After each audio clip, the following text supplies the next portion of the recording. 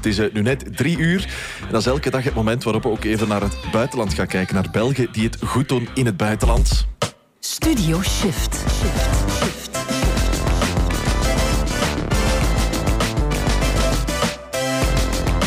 Big Abroad.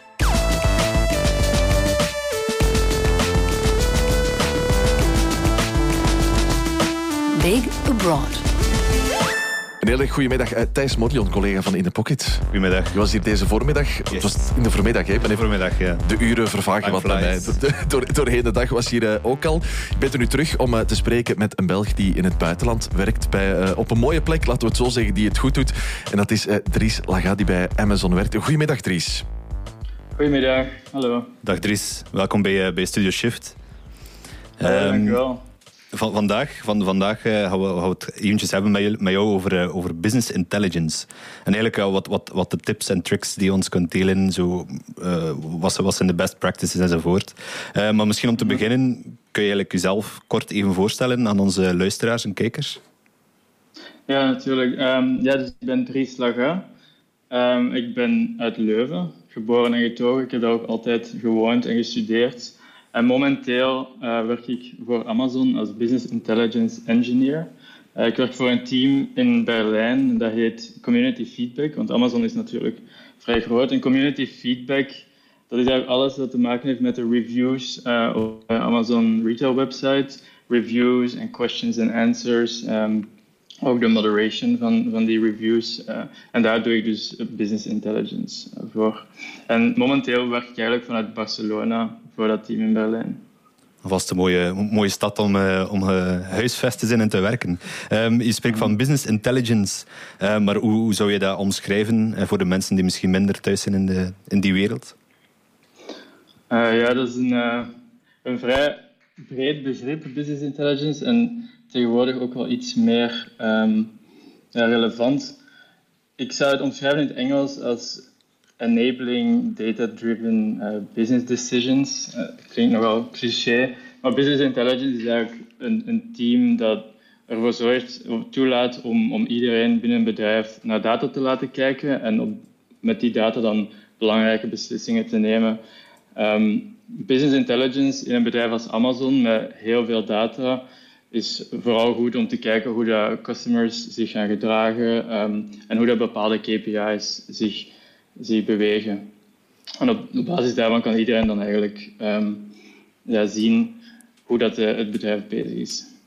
Ja, ik kan me inbeelden dat uit heel veel verschillende onderdelen bestaat en componenten. Kun je daar misschien wat verder dieper op ingaan, wat er daar allemaal voor nodig is om tot die inzichten te komen? Ja, dus business intelligence zit eigenlijk zo in de data space. En in data zijn er verschillende jobs tegenwoordig, of verschillende rollen, die allemaal bijdragen aan die business intelligence als een geheel. En business intelligence, misschien om even dat te plaatsen, je hebt in een bedrijf zoals Amazon heb je data engineering, data science, data analytics en dan business intelligence. En business intelligence is eigenlijk een interne afdeling, terwijl een data science team kan bijvoorbeeld data products maken, zoals een recommendation engine of een search engine, dus iets customer facing, terwijl business intelligence eigenlijk vooral intern is. Dus we maken producten die intern gebruikt worden door employees en niet echt naar de customer kijken. En de componenten daarvoor zijn dus data acquisition, dus data verzamelen en die dan op de juiste manier samenbrengen en een soort van business logic toepassen. Als ik zeg business logic, dat is eigenlijk bepaalde beslissingen maken van hoe gaan we nu bepaalde KPI's gaan definiëren. Ja. Bijvoorbeeld, ik heb ook bij SoundCloud gewerkt en bij SoundCloud is een heel belangrijke KPI hoe vaak luisteren mensen naar een bepaald nummer op de website. En natuurlijk dan moet er beslist worden, wat betekent dat naar een nummer luisteren? Is dat klikken op een nummer of is dat 10 seconden luisteren of 20 seconden luisteren? En dat is iets waar business intelligence zich daar ook mee bezighoudt, dus het definiëren van die metrics. En dan het laatste aspect is het presenteren van die data. En dat doen we vaak door middel van dashboards, interne dashboards of statistische analyses of tools maken, zodat eigenlijk stakeholders zelf naar de data kunnen kijken door code te schrijven, SQL of eender wat.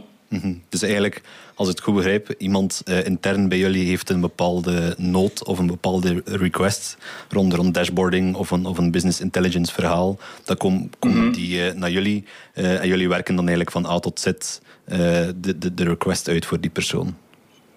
Ja, we werken veel samen met engineers die dan ervoor zorgen dat we die data eigenlijk kunnen tracken. En dan data engineers die een soort van pipelines bouwen om bijvoorbeeld de big data te voorzien. En dan maken wij daar een verhaal van door meer code te schrijven die data op de juiste manier structureert en dan een dashboard of een analyse maken voor de stakeholder. Ja, alright. Ja. Ik zie dat je uit de biomedische wereld komt. Hoe ben je eigenlijk vervolgens uitgekomen bij Business Intelligence Engineering? Ja, dat is een goede vraag. Ik heb dus in Leuven gestudeerd als ingenieur. En ik heb vrij veel interesses en de medische wereld was altijd een interesse van mij. En na mijn master biomedische ingenieurtechnieken in Leuven ben ik beginnen werken in Gent op een project voor Kom op tegen kanker. En in dat project analyseerden wij pathologische spraak, dus mensen met spraakgebreken. En we gebruikten daarvoor machine learning technieken, neurale netwerken, om eigenlijk een soort van verstaanbaarheidsscore te bepalen op basis van spraak. Dus door gebruik te maken van spraaktechnologie. En zo ben ik eigenlijk in contact gekomen met data en data-analyse. En dat heeft eigenlijk veel deuren geopend voor mij. En eigenlijk misschien op dat moment een beetje te veel deuren en ik wist niet zo goed meer wat ik moest doen. Dus ik ben dan opnieuw gaan studeren. Ik heb een master in management gedaan. Om eens te kijken van hoe ziet de industrie er eigenlijk uit als ik die skills heb. En dan was het eigenlijk heel simpel. Ik was dan klaar met die master en dan heb ik gezocht welk bedrijf zou ik echt voor willen werken. En op dat moment was dat SoundCloud, omdat ik dat heel veel gebruik. Zo ben ik daar begonnen als stagiair in data-analyse en dan een beetje in de data science richting gegaan. En uiteindelijk blijkt het met mijn ervaring nu, toch al 6 jaar ervaring, dat business intelligence engineering in die datawereld voor start-ups, maar ook voor een bedrijf als Amazon, is eigenlijk een zeer belangrijke functie. En heel veel data scientists of data engineers houden zich ook bezig met business intelligence engineering. En zo ben ik daar eigenlijk ingerold. En het zit nu heel ver van de biomedische wereld. Maar dat data-element zit er wel nog altijd in. Het is fijn om dat direct even te horen en te ontdekken. Ook van Jan Dries, we gaan zo meteen sowieso verder over business intelligence en jouw job. Maar we hadden jou ook gevraagd naar een bepaald nummer en daar is Boards of Canada uitgekomen, Dries. Waarom? Ja, dat is een moeilijke vraag. Mijn favoriet nummer. Ik weet het. Boards of Canada, Dave and Cowboy, dat is voor mij... Dat is eigenlijk een ander niveau voor mij. Dat is echt een kunstwerk waar dat ik heel vaak naar luister. En ja, ik wist het format op voorhand niet, dus misschien is het niet direct een nummer om nu zo tussen een interview te laten horen. Dus, voor mij fantastisch om ergens te liggen en naar de sterren te kijken met dat nummer of terug thuis te komen van een feestje of zo. Echt een prachtig nummer. Het is sowieso een goed moment, weet je. Het is Big Abroad met Dries Laga. Dus Dries, dan komt jouw nummer erin. Hè. Zo simpel is het. Zometeen gaan we verder praten na die Boards of Canada. Studio Shift. Big Abroad.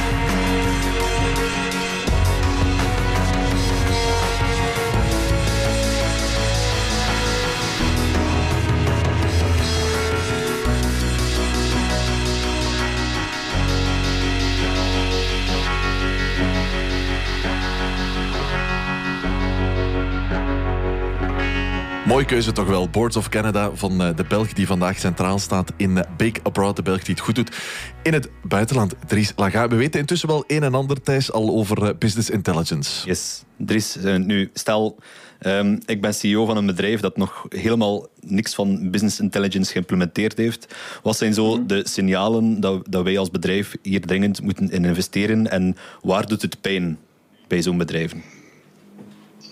Ja, zoals ik daarnet al zei, het is meer en meer relevant, denk ik, in tijden van big data, dat er een business intelligence function is. Voor mij is dat een soort van vanzelfsprekendheid, dat een bedrijf naar data wil kunnen kijken. En ik denk dat bij een start-up bijvoorbeeld al snel begint als ze naar investeerders stappen en de investeerders vragen van ja, wat is het aantal MAU of monthly active users? Dat is niet direct zo'n eenvoudige vraag om te beantwoorden. En daarvoor, je hebt daar geen heel business intelligence team voor nodig, maar toch wel iemand die de data op de juiste manier kan bekijken. Of bijvoorbeeld customer acquisition cost is ook typisch. Van, ja, waar komen onze customers vandaan en hoeveel hebben we betaald om die op ons platform te krijgen? Dat is zeer specifiek voor startups of voor big data bedrijven. Maar ja, wat is de added value? Voor mij is dat eigenlijk vanzelfsprekend dat iedereen in een bedrijf in dezelfde richting kijkt en een objectieve kijk op de realiteit krijgt. Natuurlijk is er binnen een bedrijf altijd een soort van buikgevoel van oké, dit is waar we naartoe moeten, dit zijn onze goals, maar het is belangrijk om dat constant te staven met data. En dat is voor mij de meerwaarde. Ja, en hoe krijg je de mensen in je bedrijf mee in dat verhaal? En hoe creëer je engagement rond business intelligence en data? Ja, ik vind dat is een grappige vraag. Want, dat klinkt zo alsof we dat moeten verkopen, dat mensen data-driven moeten zijn. Maar ja, wat we vooral doen is inzetten op self-service. Dus die dashboards dat we bouwen, dat is echt wel om ervoor te zorgen dat iedereen naar data kan kijken op een gemakkelijke manier. En ik denk dat de key is om engagement te verhogen, is om het eenvoudig te houden. Dus kies een paar KPI's of kijk naar wat is eigenlijk de focus van het bedrijf, wat zijn de goals, en kies een paar KPI's op basis daarvan en dan bouwen dashboards die iedereen toelaten om die KPI te slicen en dicen op een of welke manier. Er moet natuurlijk een soort van willingness zijn om naar data te willen kijken en om het juiste te doen, maar ik denk tegenwoordig dat dat wel vanzelfsprekend is. En is dat heel vaak gebeurd ook, is A/B-testing, waarbij dat ze dus verschillende versies van een product testen en dan statistisch zeggen van oké, dit is nu de betere versie van het product. Dus dat is ook iets waarvoor business intelligence gebruikt wordt. En ja, als je een product wilt maken dat aansluit bij de mensen, is dat toch wel nuttig. Ja, en misschien een heel concrete vraag. Hoe start ik als bedrijf met BI? Start ik met het verzamelen van data? Start ik met het opstellen van KPI's? Of waar en hoe start ik precies? Ja, het hangt er vanaf wat voor bedrijf het is. Wat zijn de data sources die het bedrijf gebruikt? Als er een bedrijf is met 1000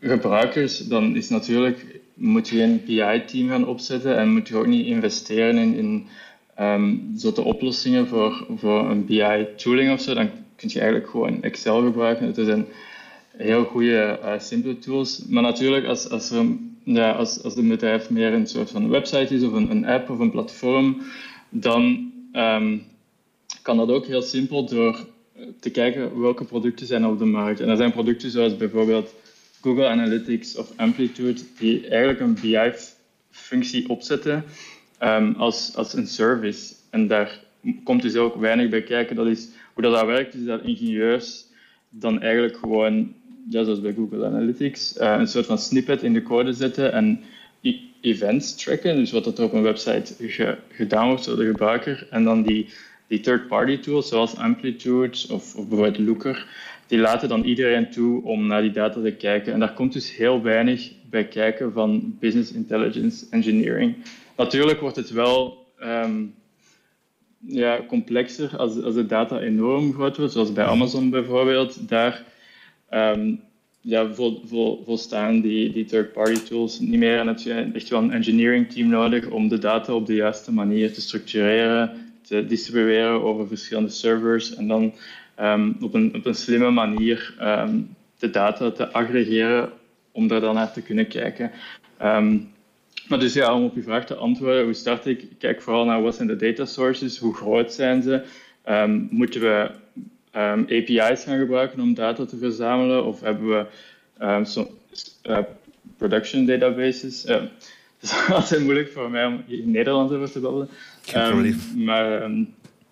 En dan op basis daarvan kijken wat zijn de oplossingen die er al bestaan. Voordat er een heel team moet opgezet worden dat als een soort van engineering team werkt. Natuurlijk is er wel het ding, ik hoorde dat net ook al in de uitzending, GDPR. Het is altijd wel een uitdaging om te kijken van, kunnen we zo'n third-party tools wel gebruiken? Kunnen we data verzamelen en via zo'n omweg aan onze employees laten zien? En als het antwoord daarop is nee, omdat er heel veel persoonlijke data gebruikt wordt, dan is het wel interessant om te kijken naar interne tooling. En daarvoor heeft Amazon, AWS goede oplossingen of Google. En ja, dat is tegenwoordig ook niet meer zo complex. Dat is dan eigenlijk custom tooling voorzien dat je zelf maakt om eigenlijk je dashboarding en zo te doen. Ja, ik heb dat meegemaakt bij Clue. Dat is een kleinere start-up in Berlijn. Dat is een app voor vrouwen om hun menstruatie te volgen. En wij gebruikten Amplitude als een third-party tool om data te bekijken. En op een bepaald moment zei Apple van ja, eigenlijk kunnen jullie geen persoonlijke data van gebruikers opslaan of via Amplitude sturen om dan te bekijken. Dus dan hebben we eigenlijk volledig zelf een systeem opgezet, een data warehousing systeem. Zo vrij gelijkaardig als Amplitude, maar dan om te omzeilen dat de data van gebruikers zou worden doorgestuurd naar third parties. Dus dat is wel een belangrijk gegeven, ja. Ja, heel interessante inzichten die we krijgen van jou, Dries. We gaan nog verder duiken in BI zo meteen. Matthijs, je hebt toch even een nummer gekozen voor nu. Je moest er niet lang over nadenken, denk ik. Nee. Tamelijk snel. De handler van Muse. Lekker pittig. Zeer pittig, ja. We zitten al voorbij 3 uur woensdagnamiddag. Is goed. Muse. Studio Shift. Big Abroad.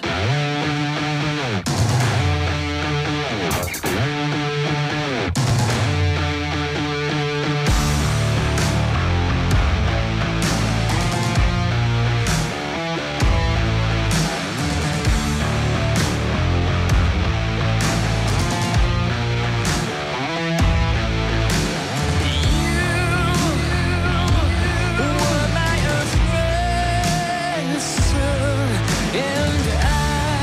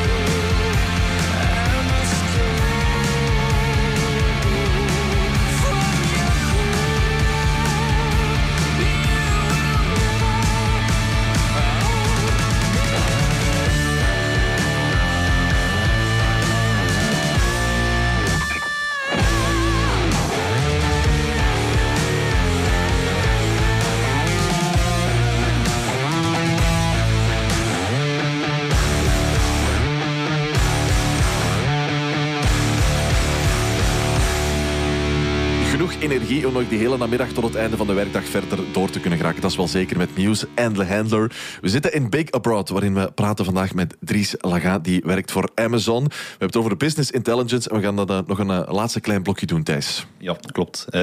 Dries, je hebt al heel wat uitgelegd over business intelligence, een stukje over het beheren van data. Dat gaat natuurlijk hand in hand. Je hebt ook al een stuk uitgelegd hoe dat we best starten met business intelligence. Maar hoe start je best met het structureren van data? Want ook bij In The Pocket zijn we zo nu aan het kijken van hoe pakken we dat best aan? Wat zijn daar zo de best practices? Ja, dat is een goede vraag ook. Zoals ik daarnet al zei, het is dus belangrijk om eerst te kijken welke datasets zijn er beschikbaar. En daar is een data engineering team altijd wel handig om te kijken van hoe kunnen we die data bekomen. En dan, als het gaat over data structureren, de eerste vraag is kijken van wat kunnen we eigenlijk doen? En daar is GDPR tegenwoordig wel een belangrijke factor, want voor interne data analytics is het niet zomaar toegelaten om alles van data op te slaan in een data lake of zo.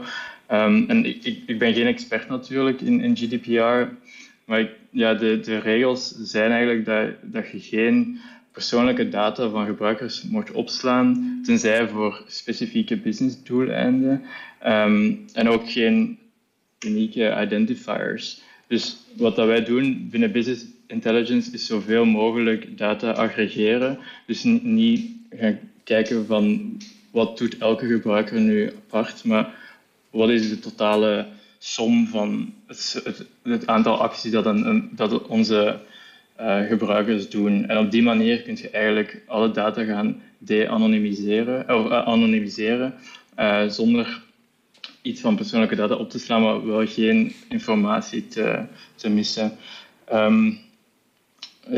Zoals ik ook al zei, om te beginnen zou ik, zeker als het gaat om een simpele app, niet te veel nadenken over datastructuren. Ik zou kijken naar wat zijn de oplossingen die we kunnen gebruiken binnen een Google Stack of een Amazon Stack om dashboards te maken. En dan, als het nodig is, nieuwe datasets te creëren, zoals bijvoorbeeld een user dataset die iets meer data over een bepaalde gebruiker kan bijhouden. En dan heb ik het niet over persoonlijke data, maar over business logic. Bijvoorbeeld, is een bepaalde gebruiker deze maand actief en was die vorige maand ook actief? En dat is een zeer goede manier om te kijken van zijn gebruikers, is de retention goed? Eigenlijk komen ze terug of zijn we heel veel nieuwe gebruikers aan toevoegen die nooit terugkomen? Het hangt een beetje af van wat de goal van het bedrijf is. Wat is de focus op dit moment? Ja. En misschien een wat vreemde vraag, maar hoe weet je dat je juist bezig bent, dat je de juiste dingen aan het doen bent, dat je de juiste dingen aan het meten bent? Je kunt wel KPI's opstellen, maar misschien zijn het wel de verkeerde, of zijn we naar de verkeerde dingen aan het kijken? Ja, dus de KPI's hangt eigenlijk af van wat is de focus van een business. Dus in het begin voor een start-up is dat vaak de groei. En dan ga je kijken naar KPI's als monthly active users en retention. En dan kan dat plots omslaan in bijvoorbeeld revenue. En dan is die groei niet meer zo belangrijk, maar gaat het echt om hoeveel geld komt er nu binnen. En zijn die gebruikers die we hebben eigenlijk, zijn die hier om te blijven en gaan die blijven betalen. En dat is eigenlijk belangrijk. Hoe weet je dat je juist bezig bent? Dus er is een soort van vertrouwen nodig in dat de data die binnenkomt, dat die juist is.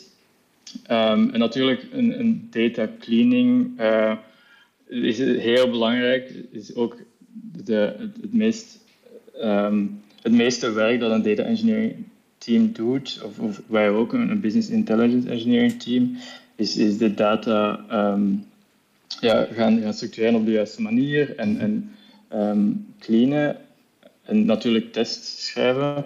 Maar om echt te weten of een business intelligence team juist bezig is kijken van gaan product managers en business leaders gaan die data gaan gebruiken in hun verhalen. Als zij bijvoorbeeld praten over het laatste kwartaal, hoe is dat gegaan? Als ze dan zeggen van we zien een groei van 2%, of we weten dat 90% van onze gebruikers dit en dat heeft gedaan, dan weet je eigenlijk dat je goed bezig bent als mensen data gaan gebruiken om argumenten aan te halen.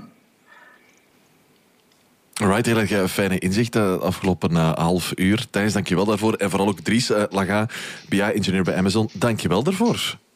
Dank je wel. En ik zou zeggen, veel succes met alles wat je doet en onderneemt voor zoveel jaren die nog komen. Dank u wel. Bedankt voor de uitnodiging. Shift.